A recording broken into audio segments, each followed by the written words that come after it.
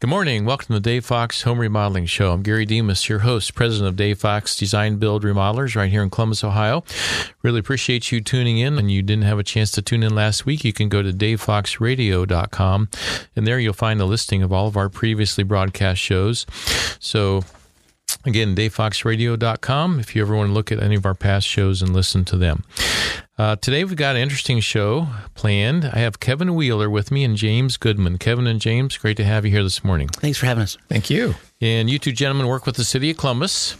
That's right. In the historic, let's see, James or Kevin, you're in the planning administration. And James, are you specifically in historic? That's correct. Is that how that works? Yes. Okay, so Kevin, you're more general, all types of planning, right? That's right. Okay. That's right. So, and you work with the City of Columbus, which is a big city, a lot of people and a lot of structures. So why don't each of you, Kevin, maybe you just tell me a little bit about yourself, your background, and what you're doing now for the City of Columbus, and then James will move to you. Sure. Thanks, Gary. I began working for the city in 1989. I was an intern, interestingly enough, in the Historic Preservation Program, having gone through Ohio State's city planning master's degree program, and coming from Crawford County. Some of you have heard of Bucyrus and the Bratwurst Festival, and that's in Crawford County. But really working with the city since that time in varying capacities within the planning division. Now I'm the planning division's administrator, and planning is part of the development department. It's one of 5 divisions in the development department. We deal with land use planning, design guidelines, annexation. The public art program is within the planning division. A host of other things, Gary, but also importantly for today's conversation, the historic preservation section. Mm-hmm. And that is a program that oversees the city's individual listings for historic districts like Italian Village and Victorian Village, as well as individually listed properties like most recently Dan's Drive-In on the south side. And Jamie here is recently been appointed as the Historic Preservation Officer, having served as an assistant officer for about 14 years. So we're happy to have him in a new capacity, and I'm sure he's going to be able to tell us a lot more about the details of that operation.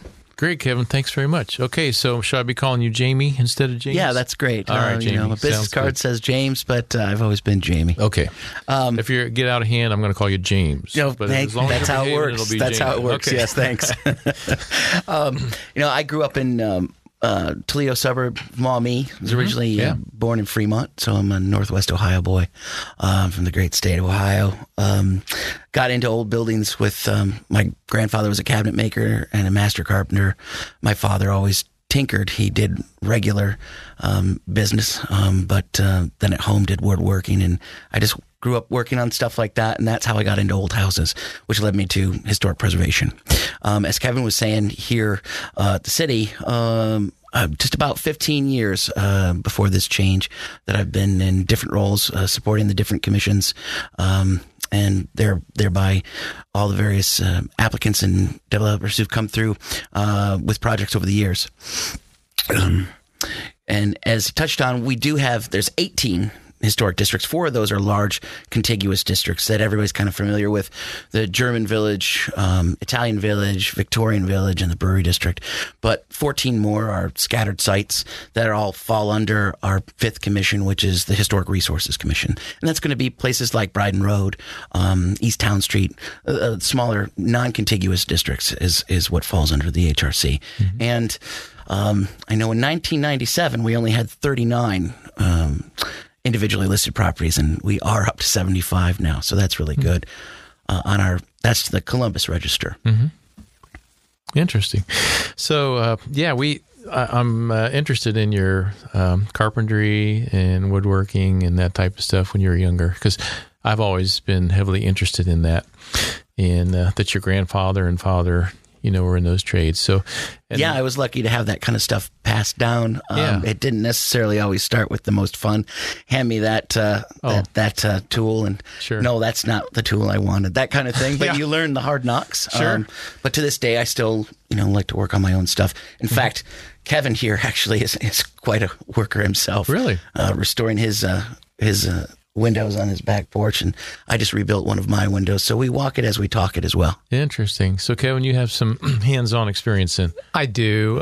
Like Jamie, I come by it through family connections. My father was a woodworker by avocation. He was really talented. I am not nearly as talented as he was, but really enjoy doing it. I'm in a stage of life where my kids are out of the house and I have a little more time to do it. So really enjoy it. And then part of what makes that applicable is that my house is about 100 years old and it has the original wood windows. And as Jamie indicated, learning how to restore and care for those is something that I've been working on in the last year or so.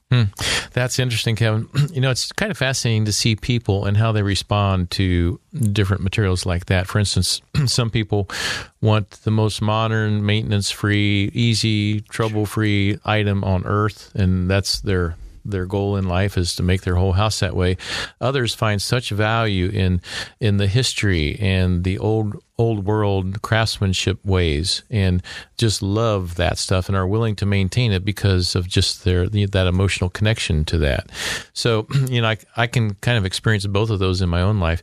I'm also love woodworking, and years ago, of course, I was working out in the field as a carpenter, building cabinets, building house, remodeling, all kinds of stuff, and always loved it a lot. At the end of the day, you work hard and you could look at what you built, and there's just a great reward to that. So today, where I'm running a company with 54 employees, I don't have time to do that stuff. So my hobby is I'm a musician too, so I build guitars as a hobby. So that's where I get my fix on building stuff with my hands, because I have a little shop in my basement. So that's my fun. But I have some stories to tell about historic guitars, which I think you guys will be interested in. So we'll save those maybe for the next segment. Yeah, absolutely. Yeah. I've got a few myself. Okay, good. We'll compare notes here on Willie Nelson's guitar alone has some great stories. Oh, really? Oh, yeah. Yeah. So history, there's something to that. And do you guys just like history in general? I mean, are you wired for... I do. Yeah. Yeah. That was something that was always part of growing up. When we did go on a vacation, my parents always made sure it was museums and battlefields and things like that. Yeah.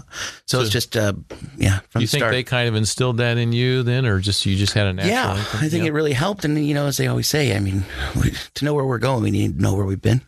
So I think it really plays in. And, of course, it plays in with our structures that we live in. Sure. Yeah. So, there's the saying, if you choose a job you love, you'll never work a day in your life. So, Jamie, you kind of look to me like that's what you're doing, is living the dream and all the historic stuff. In some ways, yes, I'd say, lots of blessings, including my wonderful family. So great. And Kevin, you've been at this for a while for the city of Columbus. I have. You must enjoy what you're doing. Yeah, I do. I think, ultimately what the commonality between preservation and city planning is that, these are both disciplines and areas of focus that really are working with the built environment and doing the kinds of things that we can to protect the things about our city that make it unique and are most important in terms of our built environment, but also importantly in a growing city like Columbus, helping to shape how the city is growing, infill development, new construction, and how that gels with an older city that brings so much richness to our urban fabric. That's a lot to be responsible for. So we're going to be, I'll be interested in talking more about that, Kevin. So we're going to take a quick break here. When we get back, I want to talk about what it means to be a historian. Good morning. Welcome back to the Dave Fox Home Remodeling Show. Really glad to have you listening in this morning. And today we are talking history. And today I have with me Kevin Wheeler and Jamie Goodman. And they both work for the city of Columbus here. And Jamie, you're specifically in the historic preservation area. Correct. Where Kevin, you're more a broad planning administrator. Correct. Yeah. So we were talking in the last segment, in case you just tuned in, about your backgrounds and how you both have kind of some hands-on woodworking type backgrounds and enjoy doing that type of stuff, as well as just your natural interest in planning, preserving history, and how things are planned and built. Obviously, Kevin, that's a really huge issue in a large city like Columbus with so much going on. And, in my business in remodeling, there are areas of oversight that, and they vary from lot to lot and address to address and district to district. You can have just the general envelope or covering of the city of Columbus and their guidelines, and then you might have a homeowners administration in an area. You got certain zoning requirements in different areas. So all of those set up really to kind of help us cohabit, in a friendly, controlled environment and not let things just get out of hand and go crazy. So it's interesting, the opinions we get from people that we work with. Some appreciate and understand this. Others think, hey, I bought this house. I can do anything I want to with it. And I'm sure you guys run into that a lot. People have a lot of ideas, and some of them are good, some of them not so good, some of them in between. And sometimes I'm sure you guys are put in a position of having to kind of say, well, wait, here's what we can do, here's what we can't do. Sure. It's always a balancing act when we're talking about either rehabilitating or restoring a historic property. And, if we're talking about new construction amongst all these historic properties, there's a balancing act that's there. But that's where the guidelines for these properties, and each, as of now, each of our different districts have their own set of guidelines. Eventually we'll, see best practice or best practices, and a lot of those things are applicable to any of them wherever they are. Yeah. So how does that all start? I mean, like creating a historic district, and how does it get started? How's it maintained? There's a lot to that, I'm sure. Well, if you'd like to touch on, just like the how sure. we do it. Yeah, so City Code spells out the process to establish a historic district, and I would say that there's sort of the technical part of that, which is putting together a history, a map of the proposed district, sort of what the qualities and attributes are of that area historically, architecturally.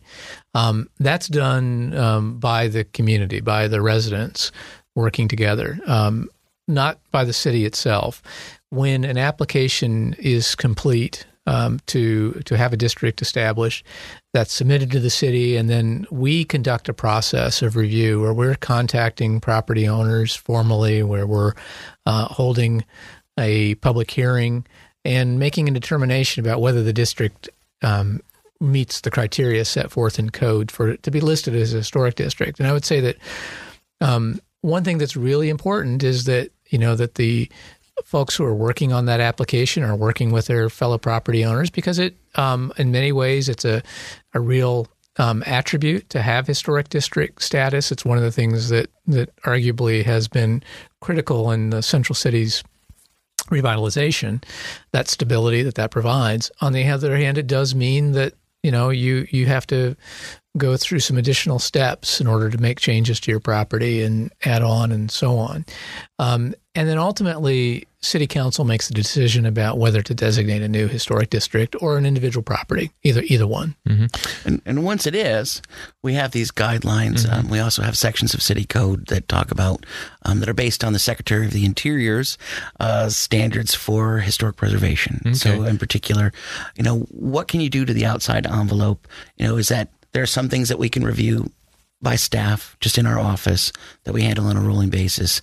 Larger undertakings would go to let's say it was in Victorian Village. It would go to a Victorian Village Commission hearing. Mm-hmm. These commissions meet monthly. Their deadlines are always 2 weeks ahead of time. And they are created by a group of volunteers that are from all different professions. So we have architects, engineers, planners, landscape architects, and that's who typically is serving, and residents serving as commissioners on these district commissions. And then they're all staffed by our office, the Historic Preservation Office. So as oversight? Yes, to lead these through. And so it is a parliamentary process that ultimately votes on if things are approvable or not, if they meet those guidelines and those standards. Yeah. Now, Kevin, you mentioned that it's actually residents that create this application and turn it in. It's not the city of Columbus coming in and saying, hey, we're declaring these blocks a historic district and here's the law. Instead, the residents themselves are putting this together, right, and applying to the city of Columbus? That is correct. We will certainly work with residents to help them understand the process and what the criteria are. But if you look at the history of the different historic districts in Columbus, what you'll find is a lot of local advocacy on the part of residents who wanted to protect the character of these communities. Sure.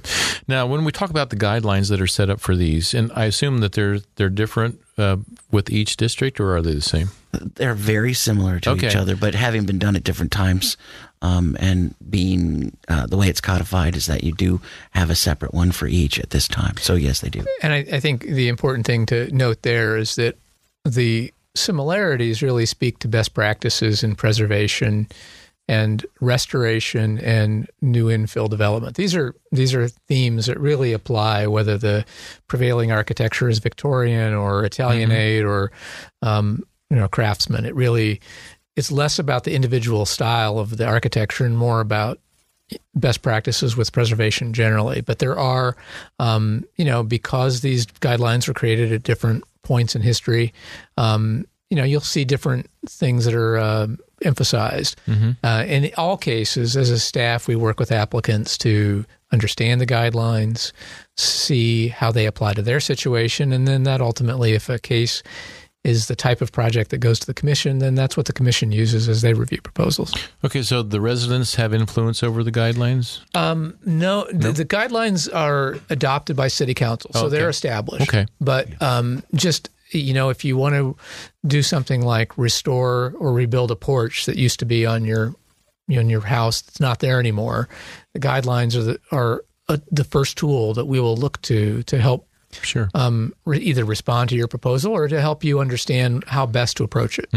And with the professionals that we have in our office that know about the best practices and historic architecture, we can counsel folks on, here's what their initial design is, or maybe they don't even have a design. Maybe they just know that they'd like to, they can tell that there must have been a porch on there. And there's all sorts of tools that we can use, not least of which is just our personal knowledge of what these styles are and looking for cues that you can see on a building. A lot of times ghosts, if you will, are left behind from where things have been removed, and those can be very helpful. Things like the Sanborn fire insurance maps show exactly where someone's porch was if the property was there. There's all sorts of skills and the knowledge that we can bring to task to help folks kind of better conceptualize what they might be trying to do. Sure. So if someone wanted to add on to the home and maybe there was no previous structure there, but they wanted to add on, what guidelines would they have? Well, we'd be working through the standards for alteration.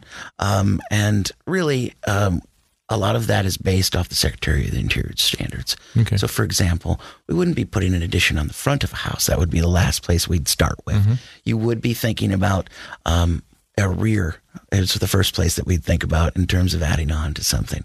But it is about how does a modern requirement in a modern building, how does that work with the historic architecture? Because that's something that we're always doing. We're balancing the current needs of the residents with the needs of that home, because these homes have served population for, in some cases, 120 years. Yeah. We want them to be around for another 120 years. Sure. And we want them to have just as many kids running through them. And so that's why it's a balance. Yeah. So, a balance. So interesting, Jamie. We're going to take a quick break. After the break, I want to follow up a little bit more on that. And then we're going to talk more specifically about the process for a homeowner to go through when they want to make some improvements. So we'll be right back.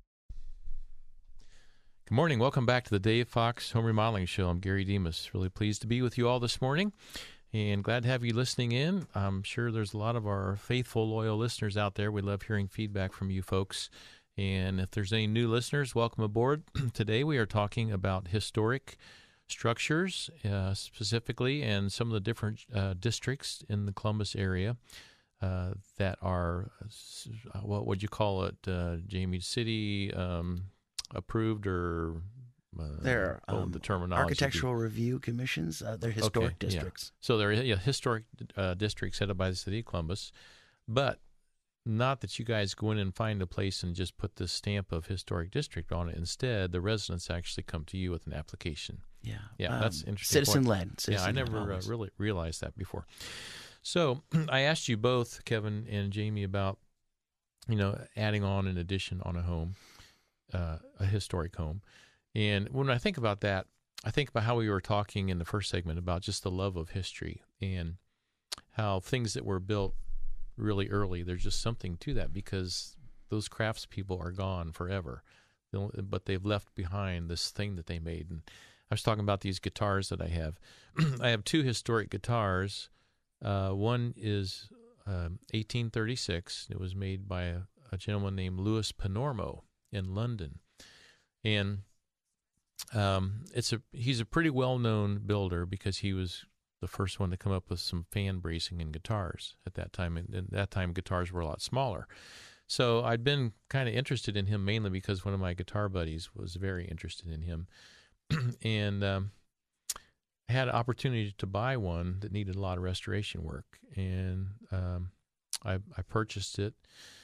And because I work on guitars, I love, repairing guitars, especially guitars of value. And here's this one, which is very valuable, but really needed a lot of restoration work. But I just can't tell you the feeling I had working with that piece of history in my hands and just thinking of the craftsman back in 1836, putting that together. And I had to pull the top off the guitar and I could see the insides and all that stuff. And man, it's just so fascinating to work with something like that and very rewarding to be able to restore it and have it in playing condition now, and it's hanging in my music room. And then I've got another 1850 guitar made by Carl August Glasel. And he was in Markneukirchen. It was Saxony back then, but in Germany now. So it's the same story there. I had to restore it, but I just love those guitars. I like to hold them, play them a little bit. It's just knowing that you're holding that history in your hands. Sounds like you need a little Parlor Martin from 1862. Well, I've had a chance to repair a lot of those. I have a good friend that does some Civil War reenactments, and he has some Martin guitars of the Civil War era. So he brings them to me for repair, and I just love working on that stuff. They're fantastic. Yeah. Wow. But anyways, that's. I guess I'm trying to get a point across of the point of the value of history and how that it's here for us as a gift today because we can't ever, get those craftsmen back to build what they built 100 years ago. Or the materials. Yeah. We can't get the old growth wood back. Right. And you can't pay a craftsman to do some of the stuff they did on an hourly basis today because the house would cost $2 million. Yes. So I learned with my window restoration. Yes. Did you price some of that out to have someone do it? Well, I did get a sense of that and, decided that there was a real benefit in learning to work with it directly. So absolutely. It's, these are windows that, as Jamie said, these are old growth wood. They've held up remarkably well over time, and there's a real value in maintaining that part of your home. And that's one of the reasons that the design guidelines that we talked about earlier across every district really emphasize the importance of preserving the original materials whenever possible. And, sometimes it isn't, but whenever you can, those are resources that, as you talked about with your guitar, older guitars, they're not making them in the same way. So let's keep them if we can. Absolutely. And it just, when we talk about these districts and guidelines and how you're protecting really the historic value of an area. And I'm thinking if I bought a really nice home in Victorian Village that had all this history and carvings and ornamental woodwork and stuff from the era that it was built, I wouldn't want my neighbor putting some modern, structure next to my house because that would detract from the value of my property. So that's why we've got the oversight here, is just to protect the quality of the structures, correct? Yeah, Gary, I don't want to throw modern architecture under the bus. No, we're not doing that. It is because it is possible to do that. And I'd look at, we have some neat examples here in town, I think, especially in Italian Village, where some really modern ideas are blending right in and working within the context of the historic districts. You can, all over the states, Cambridge has got some really great examples in Massachusetts too. Yeah. Quite partial. So in a historic district, and that you could pull that off? It could, but it takes more time and more skill on the part of the architects, I believe. Because they have to make sure that it's all congruent in the end. There's all sorts of, there's a lot of moving parts. And, really when we're talking about the place, I think Kevin touched on it, when we're talking about these properties, we really want to repair first. Mm-hmm. If you can't repair, then it's replacing in kind. And our offices over time continue to develop with what the market has done, changes in what products are available. Mm-hmm. And we've done that through test cases to the point where we have approvable clad windows. You wouldn't have seen that even 5 years ago. Yeah. To be able to maybe on a secondary elevation like the rear or sides, you might have been able to do that in a pinch. But because of the changes in technology, we have to keep trying to move forward. Mm-hmm. Okay, so I'm a homeowner and I want to do some work on my historic home in a historic district. What do I do? Well, if you're in one of our districts, there is an application process. And because we're primarily concerned with all exterior work, so that could even include your landscaping, or your outbuildings. You wouldn't think about it, but is it okay to put a shed on Goodale Avenue? I don't know. Well, we have to see. Mm-hmm. So any exterior work, all interior work and your exterior work would still be subject to a regular building permit if that's what's required by Building and Zoning Services. But to obtain that within a historic district, you would first need to have what's known as a certificate of appropriateness. You get that by filling out one of these applications, working through with staff. Perhaps it's a larger undertaking and it does have to go to a monthly commission meeting. Maybe that takes a few months. But the application process is designed to spell out what you're trying to do, to have staff be able to take a look at that, help guide you through the process. There's a lot of things that we can just approve in-house. For example, your more typical changes, which would be more temporary in nature. So like painting a structure, repainting it. That does require an approval from our office, but it's something we call staff approval. We handle them on a rolling basis, and it's first in, first out. Okay. So on painting, Jamie, if you're not changing colors, would that still be required? Yeah, it would. Okay. And that's really, it's about all your neighbors around you knowing that no one's doing any work that hasn't been approved. Okay. Now, that's a really simple thing. And in that case, it really would be an application with a couple photographs that just said repaint to match existing. And we'd take care of it in a couple of days and get you going. Yeah. Good. But then if they're changing colors, obviously you're getting only involved. A little bit longer. I always say there's no wrong colors. We would talk you off the ledge if you did come in with fluorescent yellow. But throughout time, it's a really interesting thing to study and drill down into is what colors were popular and what would have been done. Sure. Of course, with the East Lake period, which is the highest Victorian period, you had homes in our city that had 8 different paint colors. And that's really hard for us to wrap our minds around now because of what that would cost us to do now, just in hiring someone to do the painting, or in your time doing it yourself. But typically we'd say, 2 colors at least. Paint a main body and a trim is what I'd always recommend, and it's great to throw an accent in, but you're not required to. Now, do the neighbors have any say in that? Okay. No, sir. So you're controlling that process. Yeah. Now, if a project is more complicated, let's say it's an addition, we talked about that earlier, those are things that come before the relevant commission. So we've used Victorian Village as an example. So the Victorian Village Commission is the body that would consider those, and in those instances, the commission rather than staff is making the determination. Great. Okay, we got to take a quick break. After the break, I want to finish this conversation, then we'll get into your locale and office. So we'll be right back. Good morning. Welcome back to the Dave Fox Home Remodeling Show. Really glad to have you listening in this morning. And especially if you're interested in history, you'll hopefully you've been enjoying our show. We're talking about historic areas in the city of Columbus. And I have with me Jamie and Kevin. They're both working for the city of Columbus and have for years. And both have an interest in 2 things. One is just that the city is well planned and organized in a good environment for all the citizens. Number 2, that we're preserving historic areas and making sure that things are handled with good judgment, right? Yeah. Sound fair enough? That's fair enough. That's very accurate. Okay. So, Kevin, we were talking a little bit about, what were we talking about? So, larger cases. Earlier we talked about the fact that a lot of the work that a homeowner would want to do on their their property are things that can be reviewed and approved at a staff level in our office, and that can happen, within a week or so. It doesn't take, sometimes even shorter than that. It doesn't require a lot of time.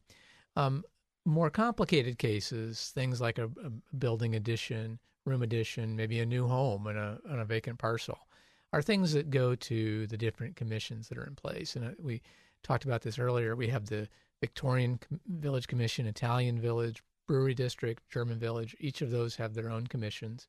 The commissions are made up of folks that have different skill sets and background experiences, and they're appointed by the mayor. They meet on a monthly basis, and cases that go before those commissions get turned in. The deadline's a couple weeks prior to the commission hearing. And it's very common for people to come in for what's called a conceptual review, where they're saying, this is kind of what I'm thinking about. Can you give me some feedback? And the commissions are really good at working with applicants to kind of make suggestions. And often, after a series of back and forth conversations, a project may change considerably in ways that the applicant originally might not have envisioned, but ultimately likes better. So the process is designed to be really one that is collaborative in a sense, but this isn't about controlling the product as much as helping a homeowner think through how best they can accomplish what they're looking to do. Mm-hmm.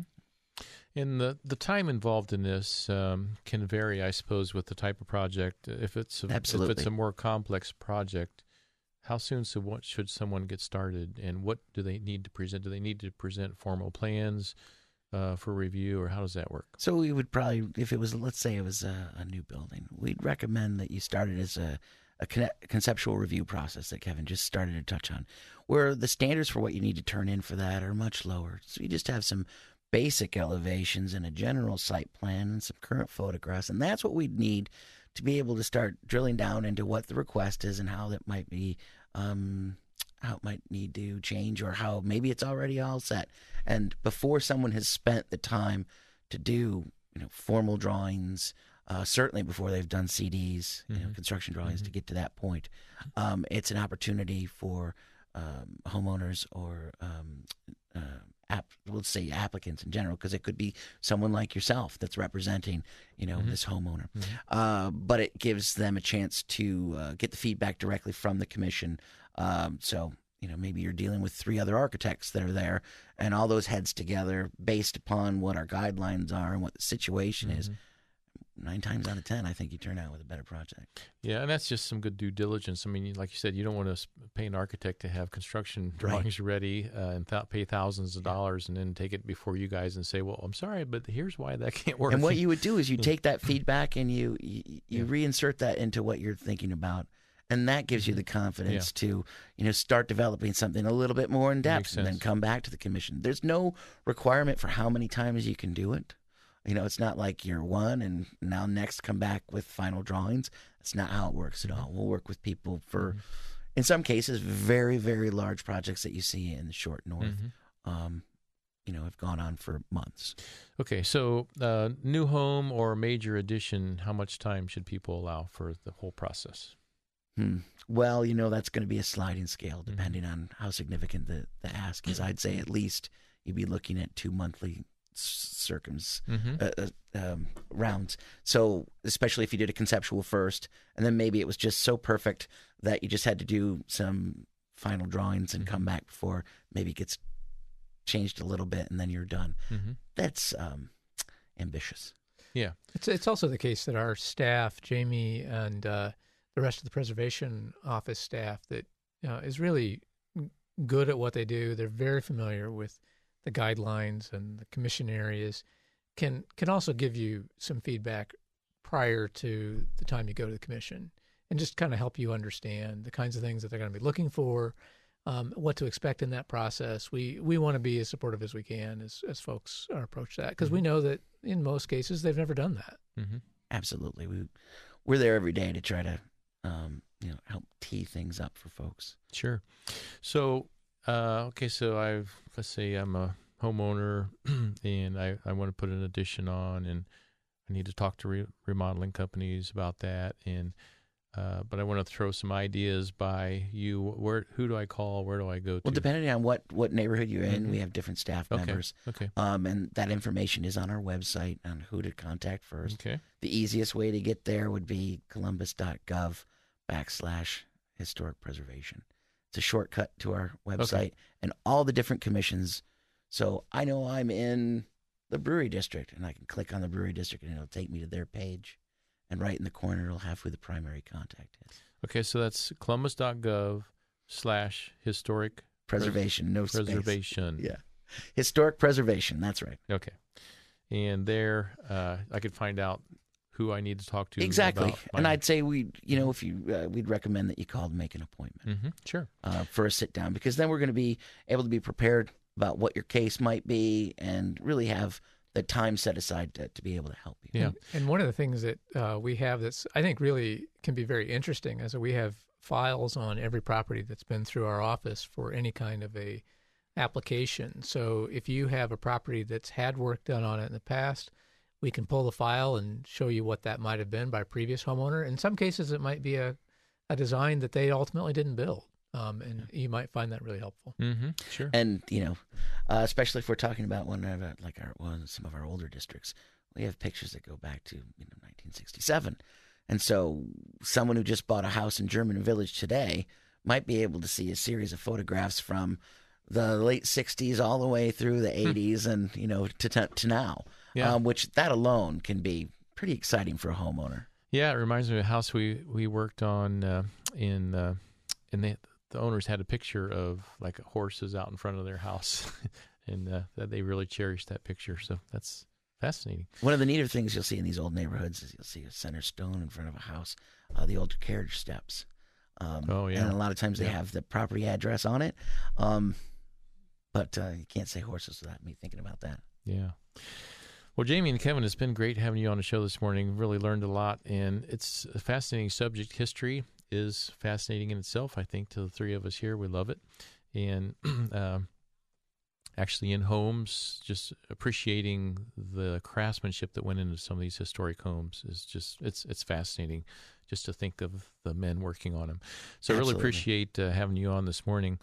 We appreciate all of our tuners listening in. And if you ever want to hear one of our past broadcasts, or maybe you just caught the tail end of this one and want to hear the full broadcast, you can go to davefoxradio.com. There you can hear all of our previously broadcast shows.